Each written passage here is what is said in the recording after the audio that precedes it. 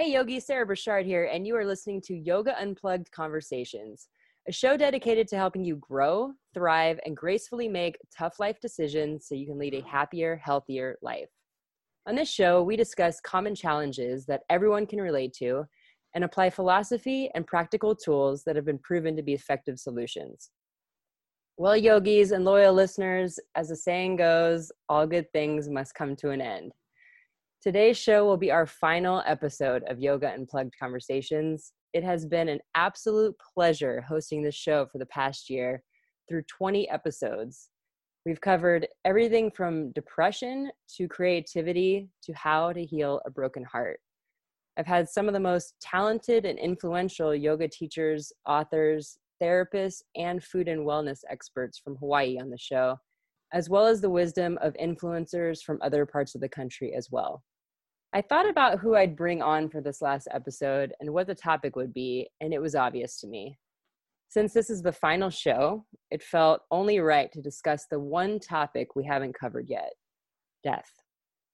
Death is a scary topic for most of us. It can cause anxiety, stress, and extreme sadness. It is no secret that in many Eastern philosophies, such as yoga, that the belief is that just because the physical body dies, it does not mean that the spirit dies with it. In fact, it is believed that a person's spirit continues to transfer from one body to the next, living on for eternity.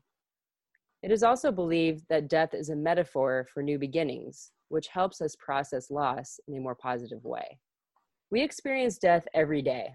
Every time a job or relationship ends, when you finish school, move, or in this case, record the last episode of your podcast, the pandemic has caused us to experience death. In addition to thousands of people dying from this deadly virus, COVID has also ended life as we know it, at least for now, maybe forever. Even your body's cells are continuously dying, so the body can continue to rejuvenate itself. And on the other side of these endings are new beginnings. I'm not saying that we shouldn't mourn loss. We certainly should. But what if we accepted death as a natural order of life that can, will, and must happen for our evolution? What if instead of trying to avoid death, we allowed ourselves to grieve it fully and get comfortable with the inevitable so that we can welcome it into our lives with grace? Could death eventually become not scary at all? Our guest today believes so. In fact, she is so comfortable with death that she has coined herself the Death Diva. Darty Wesley has become a regular contributor to the show over the past year, and it felt only fitting that she should be the one to help me bring the show to a close. Darty is the author of How to Be the Real You and You Can Transform Your Life, and has dedicated her life to helping others put challenges such as death into perspective so that they can live a more peaceful life, full of faith, confidence, and acceptance. So without further ado, and with a full heart, I'd like to welcome Darty Wesley to our final episode of Yoga Unplugged Conversations. I hope you all enjoy the show. Welcome back, Darty. Oh, thank you, Sarah. I'm so honored to be here on your final show. Thank you so much for having me. My heart swells with joy of being here and talking about one of my favorite subjects, death. What? I know. It seems morbid, right? Like it seems like, what, are these people sick? But no, it's good to get comfortable with this topic and to talk about it in a way that is not so daunting, lighten it up a little bit. Yeah. I mean, most of my opinion, most of us in the West are terrified of death and avoid dressing it or talking about it, unless absolutely necessary. And if you think or talk about death in our society, you're probably labeled as depressed or morbid or, something's wrong with you or neurotic. And instead I feel, and a lot of folks feel, and I think the coming consciousness with regard to death is that indeed the acceptance of death actually helps us find peace and meaning and joy in our lives. Yeah. And that's kind of where I come from, because it's just so much easier to accept the inevitable. I mean, nobody's getting out of here alive, right? Yes. And the more we face it, for ourselves, and it gives us the ability to support. This has been my experience. Gives us, as we work on it within our own lives, it gives us the ability to support others, our loved ones, Right. our furry friends, as well as our human friends. Mm-hmm. And like you said too, we grieve and have to come to grips with the relationships changing, the grief and loss of relationships, loss of careers. I mean, things are changing, and so grief and letting go and acceptance of death, that kind of all flows together. Yeah. Yeah, exactly. There's many things that can die in our life. Indeed. Would you mind sharing with us some of the personal experiences that you've had with death? Well, I've been with many people as they crossed over. The closest ones, of course, was being with my mother at the moment that she left her body, and being with my sister at the moment she left her body. Those are the two people that were just the closest in my heart. I was with my father and friends and so forth. But with my mom, she was diagnosed on June 1st with leukemia and passed away on June 30th. So it was a fast experience with her. And because of her, she was a Christian, she was a Catholic. She called herself a cafeteria Catholic. She wait. What does that mean? What does that mean? I think that means you pick and choose what you like about the Catholic Church. Oh, gotcha. Okay. Yeah, gotcha. Yeah, you pick and choose. She did. She liked the liturgy. She liked, a lot of the stuff. But she believed she could confess whatever directly to God or Jesus or whatever. And I love it. Okay. Cafeteria Catholic. And anyway, so in the process of preparing her for her death, which I felt was my, supporting her in that process, as soon as she decided not to do chemotherapy, and we had all that conversation together about the value of that, which is part of the dying process, of course. And, and of course, the stages of grief that Kubler-Ross talks to. Anyway, so what we did was we did a lot of praying together, a lot of singing. Mom and I used to sing in church together back in the old days. And so we did a lot of singing and praying and calling on angels. And so there was a lot of preparation. And so there at the moment of her death, she was in the hospital. And I was just singing. I was singing, and I have found that I have done that. Other than when my sister died, I have found that when I am with people, that singing music is very important for people who are passing, especially with the morphine, and they're usually so far away from our reality. Anyway, so I was singing hymns to her, and all the old hymns we used to sing in church. And then, and when she left her body, I had a physical quickening behind my heart, which was just absolutely amazing. Something I'll never forget. It was a quickening. That's the only thing I could think of. It was just something. And so that was, and then I've had communication with her right after she passed. I started hugging her body, and she's, "What are you doing hugging there? I'm not there anymore." And I said, well, these arms held me for a long time, so I'm hugging them now. So that was my mom experience, and at the moment of her death. And with my sister, it was much more dramatic in the sense that she had lung cancer, and so it didn't end.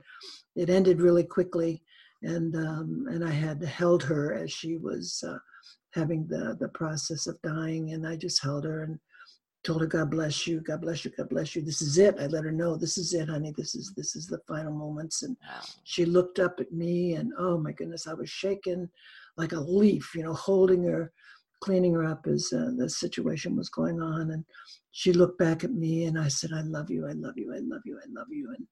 And I laid her down, and she got out of her body.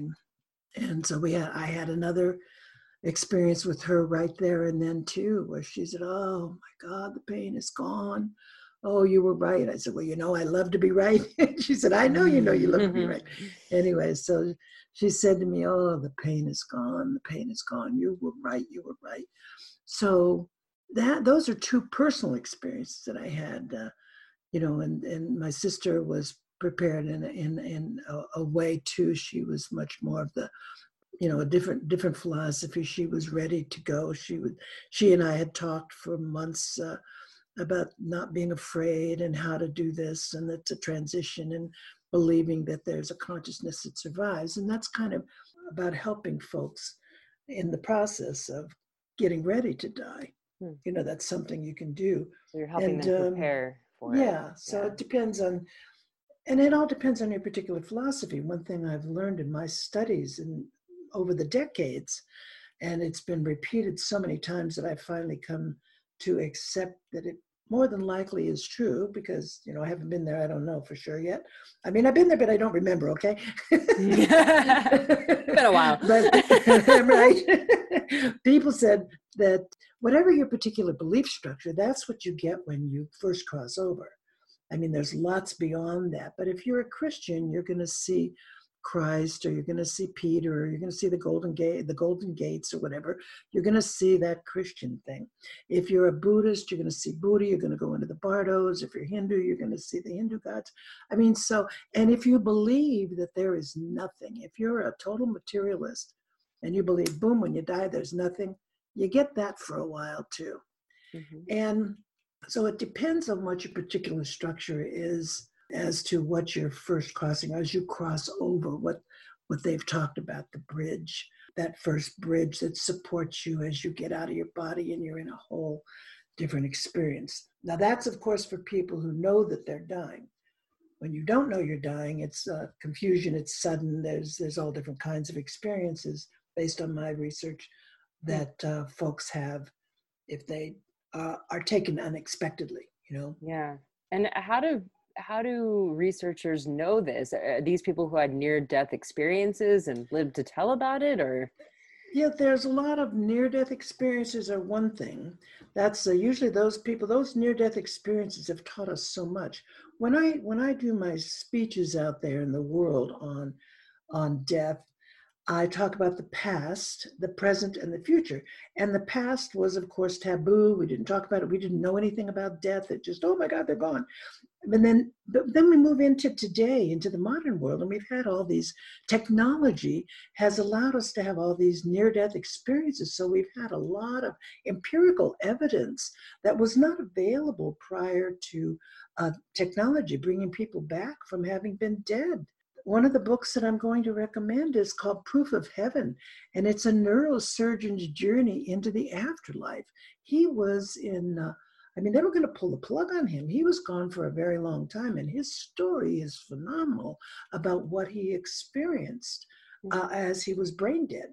So there's all of this kind of research that's being done by a lot of institutes on what's going on what is the afterlife, if there was one. And so there's also, over the years, there's been mediums that talk to people.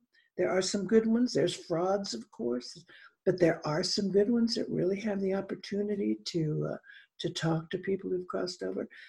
So that's where this evidence comes from, as far as what people experience, in the afterlife. I mean, there's a book I read, or I haven't finished it yet. It's called Extension of Life.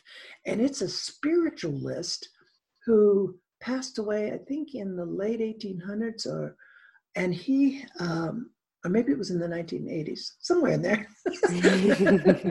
And he is channeling back to a person about the experience that he's having and what other people are experiencing, because that was his intention when he passed, was to be able to facilitate something from the other side, which is, interesting. Yeah.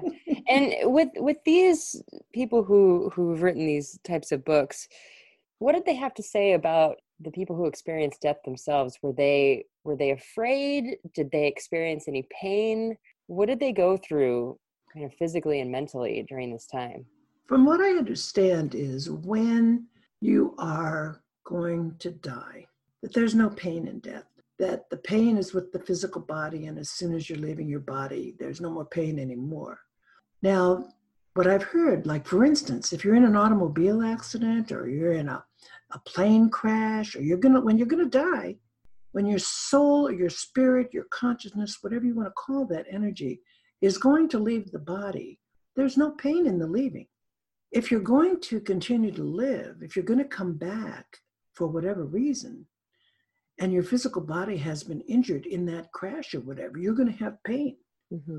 So that's the distinction of what I've read many, many, many times, is that if you're leaving your body, the plane's going to crash, you're scared to death, the adrenaline's going, but you don't feel any pain as you leave your body.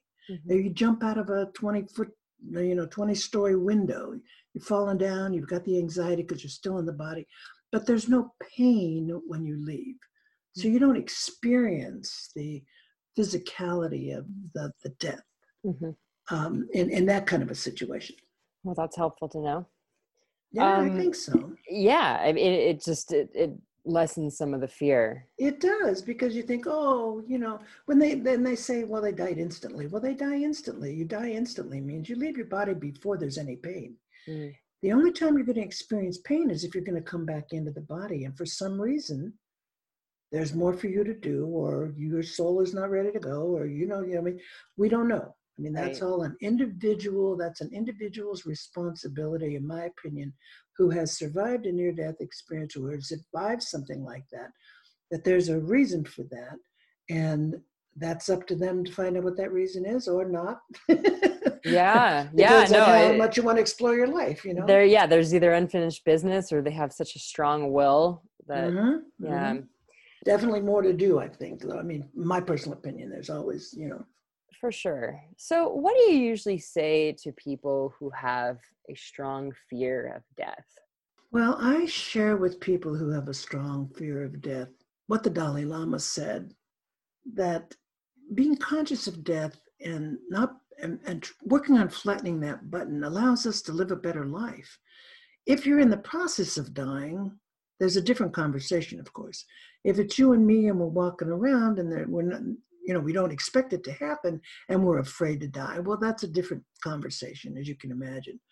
To me, that's why I go out and speak. That's why I call myself a death diva, because I'm all about helping people flatten that button. We all have these buttons, and death is one of those buttons. Oh, I don't want to talk about that.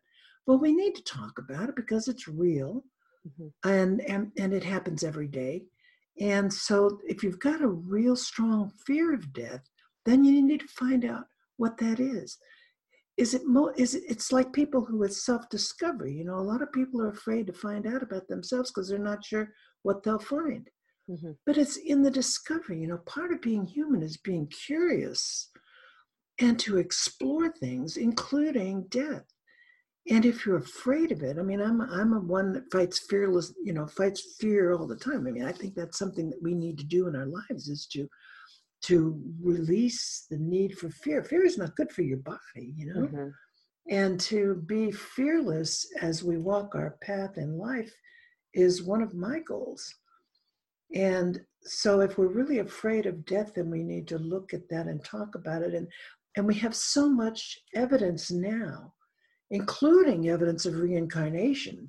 For our listeners who don't know that, they should check out, if they want, the University of Virginia has been doing studies on reincarnation for years and years and years.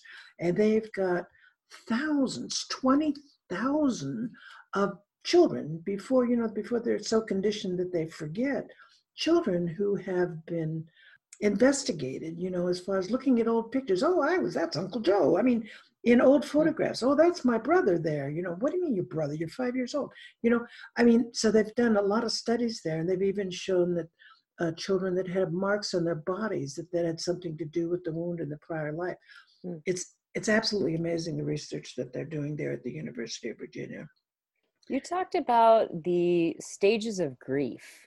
Can you go through those stages and just kind of give us a little bit of description on what each of them are?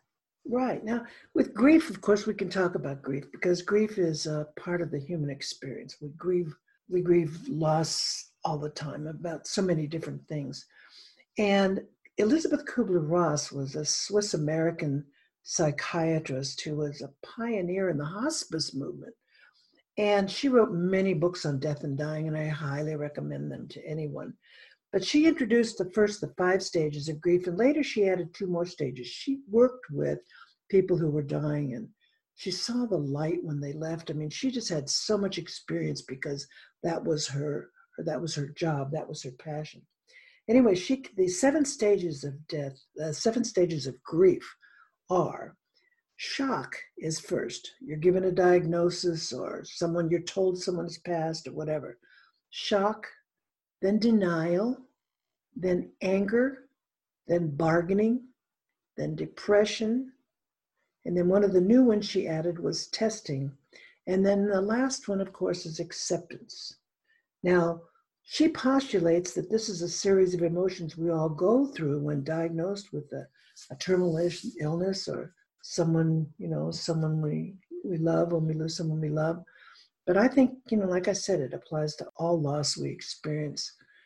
For sure. And also, I think that each of those things can be experienced in different orders. Exactly. Too. And yes. they can be repeated sometimes as well. Yes, for sure. This is not linear. She even said this is not linear. Right. They all happen at different times in different ways, and it's as unique as we are. The final stage of grief eventually brings all of us to acceptance, and that's probably what it is. But it's not everyone goes through all of them. Even some are just there. But these are just ones she found, and she noticed.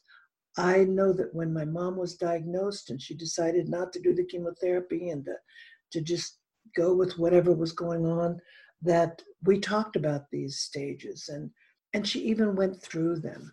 And I went through them with her, and we talked about them as they happened. And so it was quite an experience. And they're very helpful, I think, for anyone understanding. And she talks about them. Yeah, it does, especially when you learn about these steps after you've gone through it. Mm-hmm. You're like, oh, that's what that was. Mm-hmm. Mm-hmm. And you also realize that, okay, everything that I've been experiencing is normal. And there's no time limit on it. There's no like magic day that I'm just going to automatically just be through this process. Exactly. So I think that, learning how to have compassion for yourself and how long it takes you to process the death of somebody you love, or like we've been saying, like a job or a relationship or something like that. It's just really important to give yourself as much time as it takes. Exactly. I remember one thing I do too, Sarah, that is really important to me is that for everyone who's ever passed in my life that I've loved, I have them on the calendar. I have the day of their death on the calendar and the year, and I consider that their day. My sister Karen's day, my sister Darlene's day, my mom's day, my dad's day, my brother's day. I have these days on my friends' days, my friends. And on that day, I spend the day with them. I honor them. I think about them. And that doesn't mean that I don't at other times too, but that's just a way that I honor their human experience here, and to kind of stay in contact with them too. For sure. But I know, I do the same thing. Yes. I think that's a great practice personally. I just really do.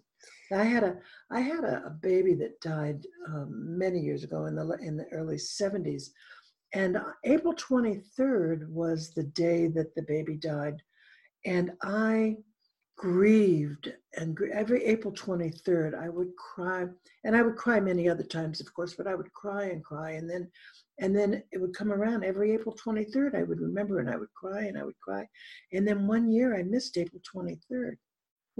It was about 25, 30 years, I think. It was a very long time. Mm-hmm. And it went by, and I went, oh, wow.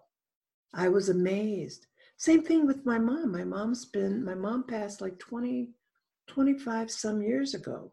Mm-hmm. Now I'm always with her on June 30th because that's the day she passed. But the constant coming back of the grief, because I had that for many, many years, and that's one of the things that's part of grieving too, that I want, that you were saying that I agree with, and that is, don't say you're not supposed to feel it. I mean, for 25 years, I had what I called mom attacks. Mm-hmm. Mom would come to me and I would just cry and cry, and I let it. Mm-hmm. I didn't make up, but this is the thing. You got to not make up stories and drama and stuff to go with it, because we automatically, consciously feel the grief. But a lot of people make up stories. Oh, Mom, I wish you were here. Dad, I wish you could see this. That's that's not the best thing for you. That's not grief. That's putting drama around the grief. Grief that's real, that just comes out. I would be driving along and all of a sudden, I would just like, oh, and I would cry and I would let it. I didn't need to say, oh, Mom, I wish you were here or whatever. So it's not about missing and being. It's that grief. It's the love. It's the love that you have for that person. And so that's part of, in my opinion, being healthy mentally and spiritually, is to just allow the natural feeling of it, not to make up stories to go with it. Right. I think there's a really fine line sometimes when it comes to missing someone who has passed and struggling to continue on now that this person is no longer in your life. Mm-hmm. And there is. And but you have to let the emotion come. Let the emotion come. Right. And how do you keep your loved ones close while not having that become a mental distraction? Yeah, right. To me, it's about, it's not making up stories. I call it, it's my, and you've heard from me a million times. And that's all about taming the monkey mind. The monkey mind can latch on to grief and this kind of drama and really blow it up to make us feel things that we don't need to feel. We need to not intellectualize it and let it allow itself to flow naturally, no matter what it is, no matter what the loss is. That's important, that we allow the feelings to come up. There might be practical realities that we have to deal with too, but we don't want to make up drama around it. We have to deal with it, Yeah, I think a gratitude practice comes in handy here too, because it reframes your thinking from these thoughts of what if, or I should have, or or just like you said, I wish you were here, to man, wasn't he funny, or wasn't she so beautiful, or remember that time we did this, remember that time we did that. I'm so grateful for those memories, And it's a chemical shift that happens in your mind when you do that. And I think that that's really helpful for those moments when you're just like, it's almost like a hole you can't dig yourself out of. It is. And it's important that you not dig any deeper. Mm-hmm. And that's what happens if you allow the monkey mind to make up stories and to do stuff with that, instead of just allowing it to be. Because something I read recently too that's really struck me is this woman, the woman who had a stroke, the neurosurgeon, I don't know if you know about it, she's got a TED talk on that, where she was totally unable to talk, to think. And she remembered experiencing any kind of emotion that she experienced, particularly an unpleasant one, that she would, if you wait 90 seconds, it changes. So, it's the monkey mind wants to make those things and drag it out. If we just allow the emotion to be what it is, pleasant or unpleasant, it moves off in like 90 seconds. And I've been kind of looking at that. I just read that recently, and I thought, because I work so much with folks on how to tame the monkey mind, that when you stop doing that and just allow the feeling to be what it is, cry, because I've been crying a lot. I've been crying a lot for the collective, for what's going on in the world. It breaks my heart to see what's going on. And it just makes me cry. And so I just allow it. I don't make up stories about, oh, things should be better, blah, blah, blah, blah, blah. I don't. I just feel the feeling of the tears and the sadness, or whatever that emotion is. And so I feel strongly about that with regard to grief and loss and death, and even knowing that death is coming, even as you prepare to die, even if you've got a disease that's taken you along the path. That's one of the most fabulous books I've ever read that I'm going to put on the book list, and it's called Deathing, Deathing. And I've used it for years because there's stories in there of people who, in preparation, the things that they did, the kind of, awesome experiences people have had in getting ready to leave their bodies. Yeah, and I think those are good books in preparation, whether you're going to die or not. I mean, even at a young age, it wouldn't hurt just to kind of just kind of prepare yourself mentally for what's going to happen one day. Exactly. And it also helps you. I mean, and that's why when you talk about, what people are afraid of, I think it helps you support others because you've got family members. If you're young, you're going to have your mom and your dad or your grandma or your grandpa, whatever you've got, your friends, and to be able to support them, so Right. in exploring death and flattening the button for yourself gives you the ability to be supportive of others and to talk about this. I know that when my mother-in-law was dying, it was such a wonderful opportunity for me to be able to smile at her and talk to her. And everybody else is like, oh, the sadness. And when people are getting ready to go, they know they're getting ready to go. And so there's lots of information that needs to be conveyed about that too, because people are unaware that even when you're on morphine, you can hear what's going on. You just don't want to be involved anymore. So it's not appropriate to be asking them questions and trying to get them to come out. It's important that you share with them your love and that everything's going to be all right. You're going to take care of things to ease any kind of anxiety or concerns they have and to help them in that transition. Yeah, I think people forget that. That's really important. I Yeah. think we should underscore that because you're right. Sitting there and just talking to them and letting them know what they mean to you and telling them, rehashing fun stories of times you had together and things like that Right. to allow them to drift off in a happy space. Yes.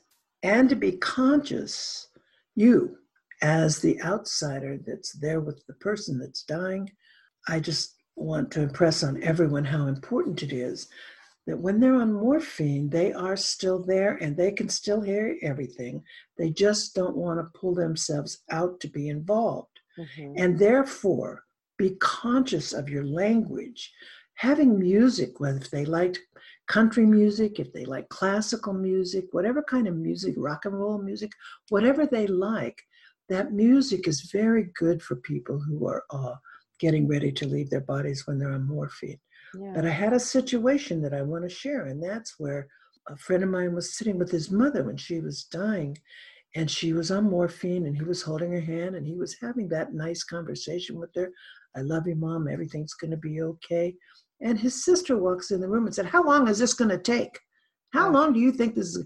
And so that's really, imagine the mother's feelings. I mean, she's there.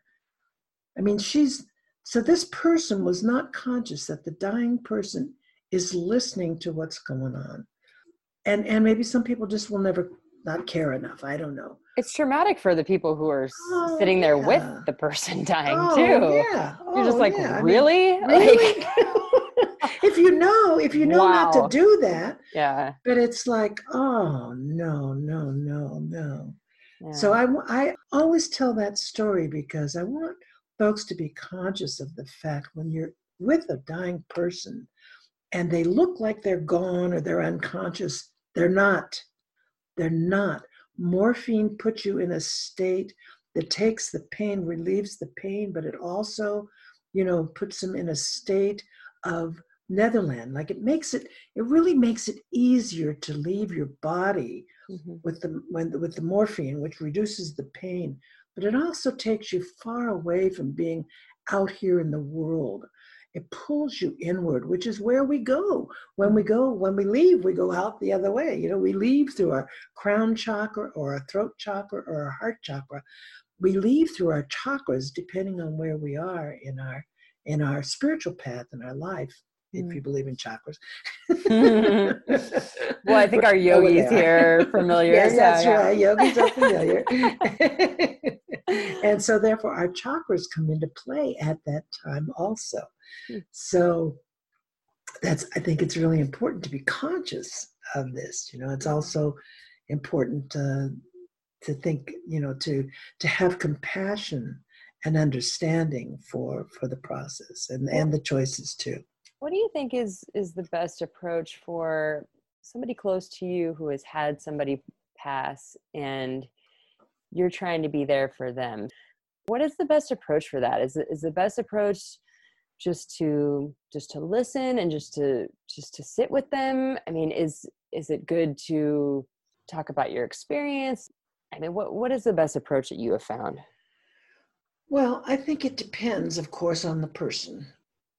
Right now with COVID-19, there's so much, there's so many people who are not being able to be with their loved ones at the time of their passing.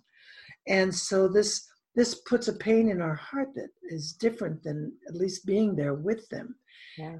At the same thing, I think that at the same time, I think it's important that I know if I were talking to someone who'd lost someone and wasn't able to, that I would share my experiences with them.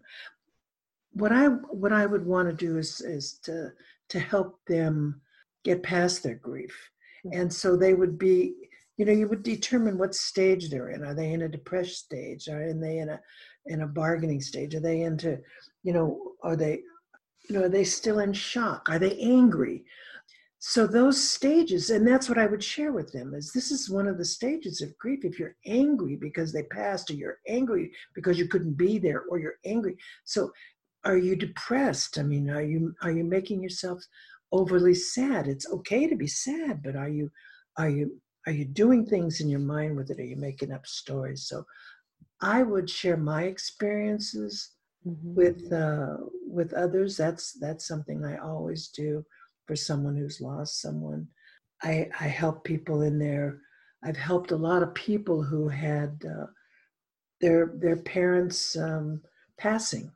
I shared with them what I knew and what I felt and what I thought, which, we're all in the soup together. We're all in the soup together. We all have had this. We all have lost ones we love. And if we haven't, we certainly will at some point. And some people have a lot of admin tasks to deal with too, like that's true. The legal side of it, and Right. just, cleaning up somebody's house and right. selling it maybe. And, Yep. and then also the physical, having to move stuff out of somebody's house and sell it or That's give it true. away. I mean, there's Right. so much work that There is is. involved. So even just support with that too, I think is Yes. really helpful, like taking some of that off their plate, or just being there to just help them with some of that physical and mental work that comes along can be really, I agree. Yeah. really good. Yeah. Because there is all that admin. I remember cleaning out my mother-in-law's house and all the work that goes with that. So, and having been a lawyer and that's one thing that I've been, as a lawyer, I was able to support people in both from a legal standpoint of what you need to do legally on a probate side, and at the same time spiritually and psychologically to help them through the process. But there is indeed a lot of admin. But because you have that experience, you're tasked with that every time somebody dies in your family, right? Exactly. They're like, oh, Darty will handle the legal stuff. You're like, God damn it, me again. I get to do it all. I know. So we've been talking about some books. You've brought up a few books that are helpful for people who are processing death. Are there any other books that you recommend for people who are healing from a loss or who want to develop a better relationship with the idea of impermanence? Well, I think that there's a great book. I just enjoyed a fabulous a panel discussion, really. I belong to the Institute of Noetic Sciences, which is studying consciousness, and have been since the early 70s. And they just had a panel called Consciousness After Death. What is the evidence? What survives? And how do our beliefs about it affect us? And it was phenomenal. And there was this investigative journalist that was on that really knocked my socks off.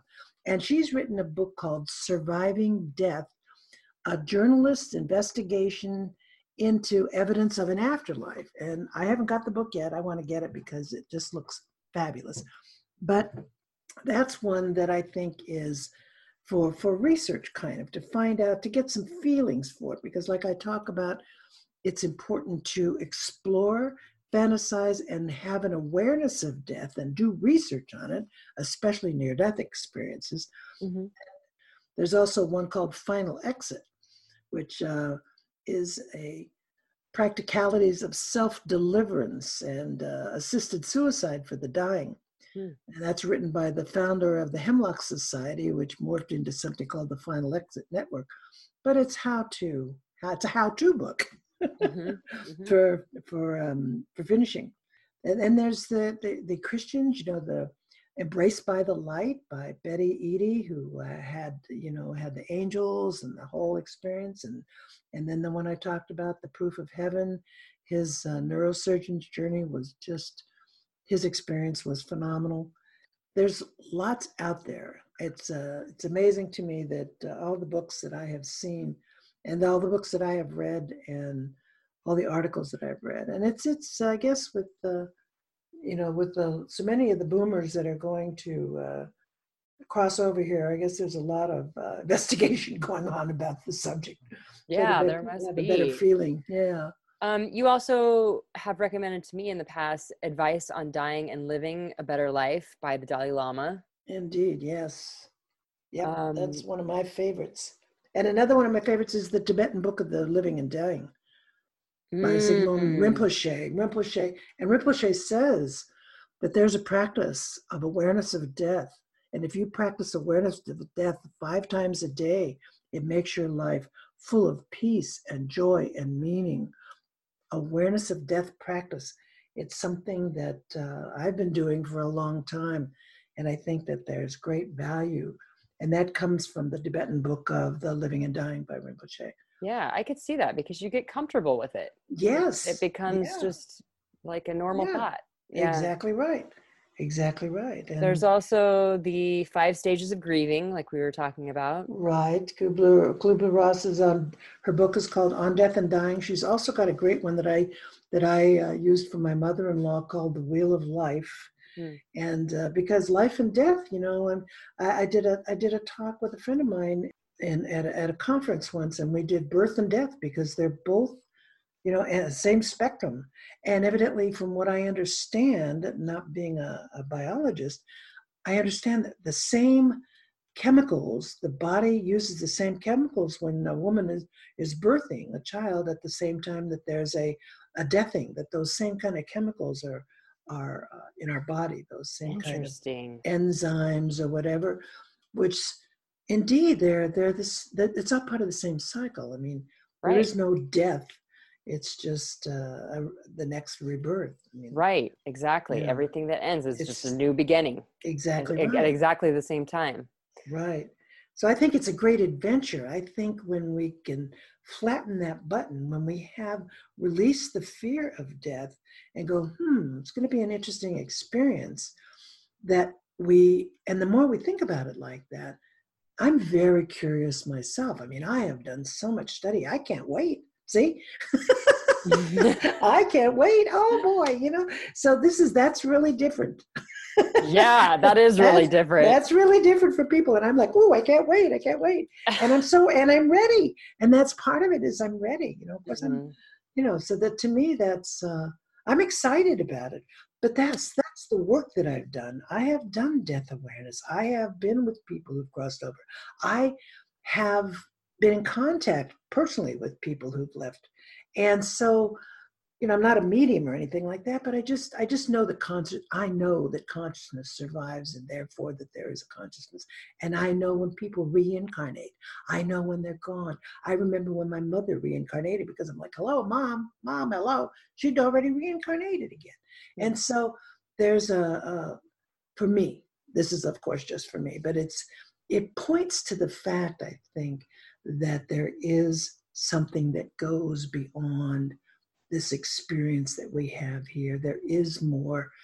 Our loved ones are more. I totally believe in Rainbow Bridge, where all our furry friends are waiting for us. And and and and it also helps with all of any kind of grief with things in life. I mean, it's about release. Grief is about releasing, and the more we can know about releasing and letting go, the more peace, more joy, more inner life we have, which is all part of the new reality. Part of stepping into the new reality is allowing that kind of feeling to flow through us and to not get caught up in the drama of the outer world. Mm-hmm. You are currently working on a book right now on this topic. Isn't that correct? You were I'm just getting started on it. just getting Yeah. started. Cool. So what Yeah. inspired you to write the book, and what do you hope that your readers will take away from it? I think, I was concerning myself, but there's so many books on death out there. For me, it was about the practical realities of my experiences, Mm, having been with people, but not in a hospice situation, but with people I truly loved and cared about. mhm, And so to me, that was kind of the inspiration. I feel like a lot of the things we've been talking about here today, a lot of people don't know about. And I've read a lot of the books and a lot of the articles. And I don't know if it's just, I'm inspired because I have come to a place, like I said, about being excited about the journey, mhm, about the exploration. And that I think is kind of odd, or if not odd, definitely different. mhm. And so I feel like having come to that place, having done the inner work, I want to share that with others, Yeah. because it's not empirical evidence. It's not about this and that. I mean, I'm going to put all that in there, so that's kind of a compendium. But I feel like, I don't know. We'll see. I'm gonna. I feel passionate about it. I feel I have to do it. Yeah. There's a million books on death out there, and but this is what's pulling me, and so I feel like, Right. There's a million books on death, but none of them are written by you. indeed, my perspective. Yes. And so I Well, think that's what's pulling me along, and I really hope for my readers to take away from it is what we're talking about here, the kind of exploration that we can use to flatten the buttons so we're not afraid. And our lack of fear, or at least more understanding, will support our loved ones crossing over, mhm. and or just people we know, even if it's not somebody we love, but somebody we care about. Maybe it's a friend who's lost somebody. Having this information, really from the heart supports our ability to support and help and be of service to others in their deathing. That's what I felt with my mother. I felt like I was really of service to her, helping her. I was in the middle of running for Congress in 1976 when she passed, 1996, 1996 when she passed. And I just stopped everything and went and was with her. And she died in a month, which we didn't anticipate, but Yeah. it was an And amazing experience being were with her and you being able. on like in a parade on a float like a few days later I or something like was, that? yeah. We God. had her funeral on the 3rd of July, and I was in a parade on the 4th of July because I was in the middle of running for Congress at the time my mother Yeah. was diagnosed and died, which Amazing. was really an interesting time for me. I mean, that was really, boy, Yeah. we are.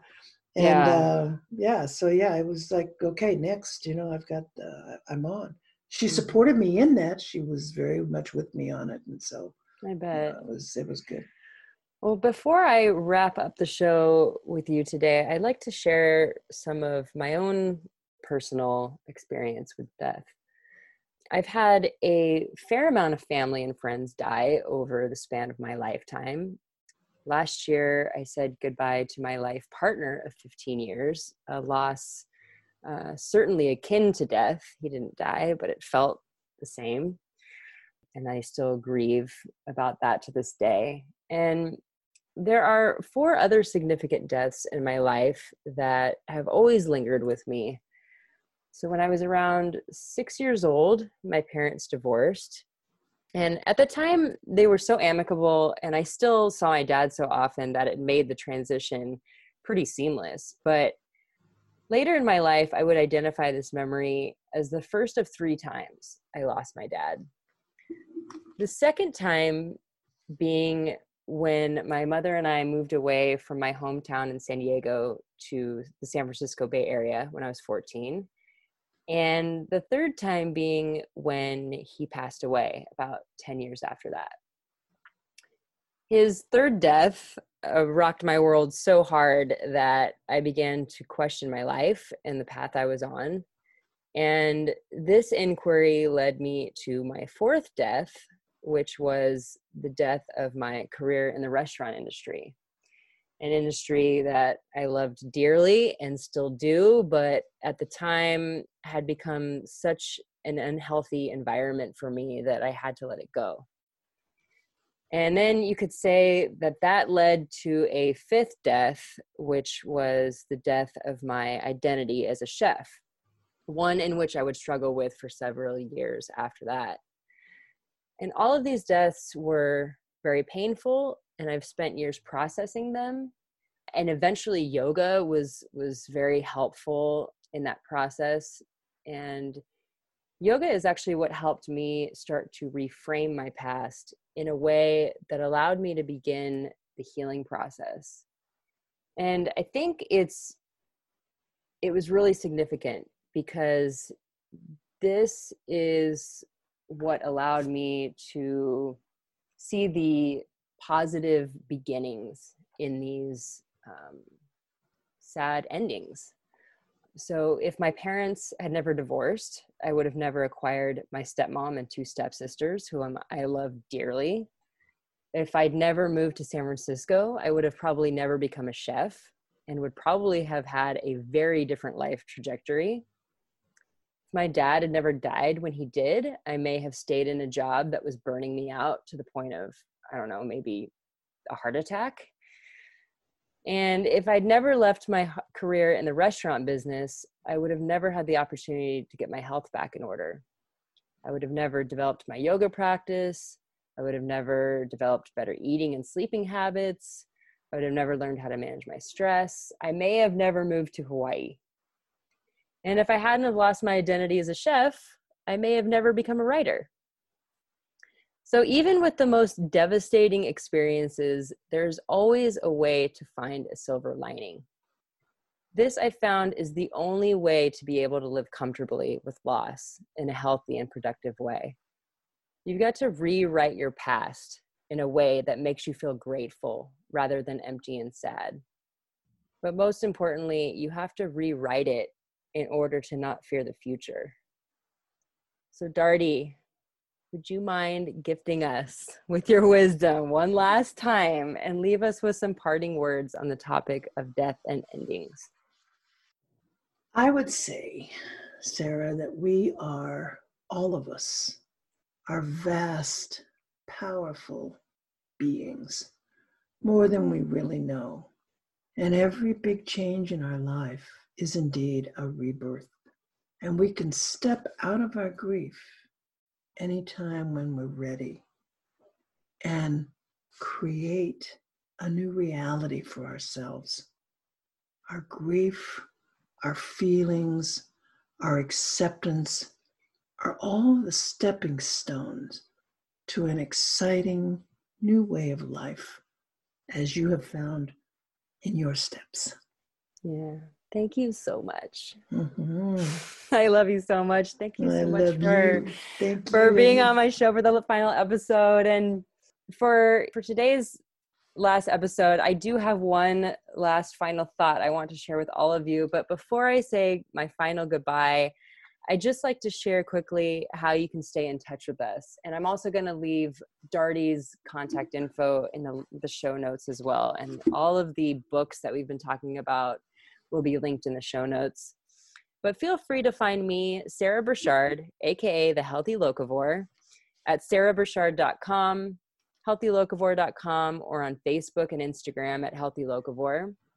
And if you'd like to learn more about Yoga Unplugged, please visit yogaunplugged.org or connect either on Facebook at Yoga Unplugged by Jennifer Reuter or on Instagram at yoga_unplugged.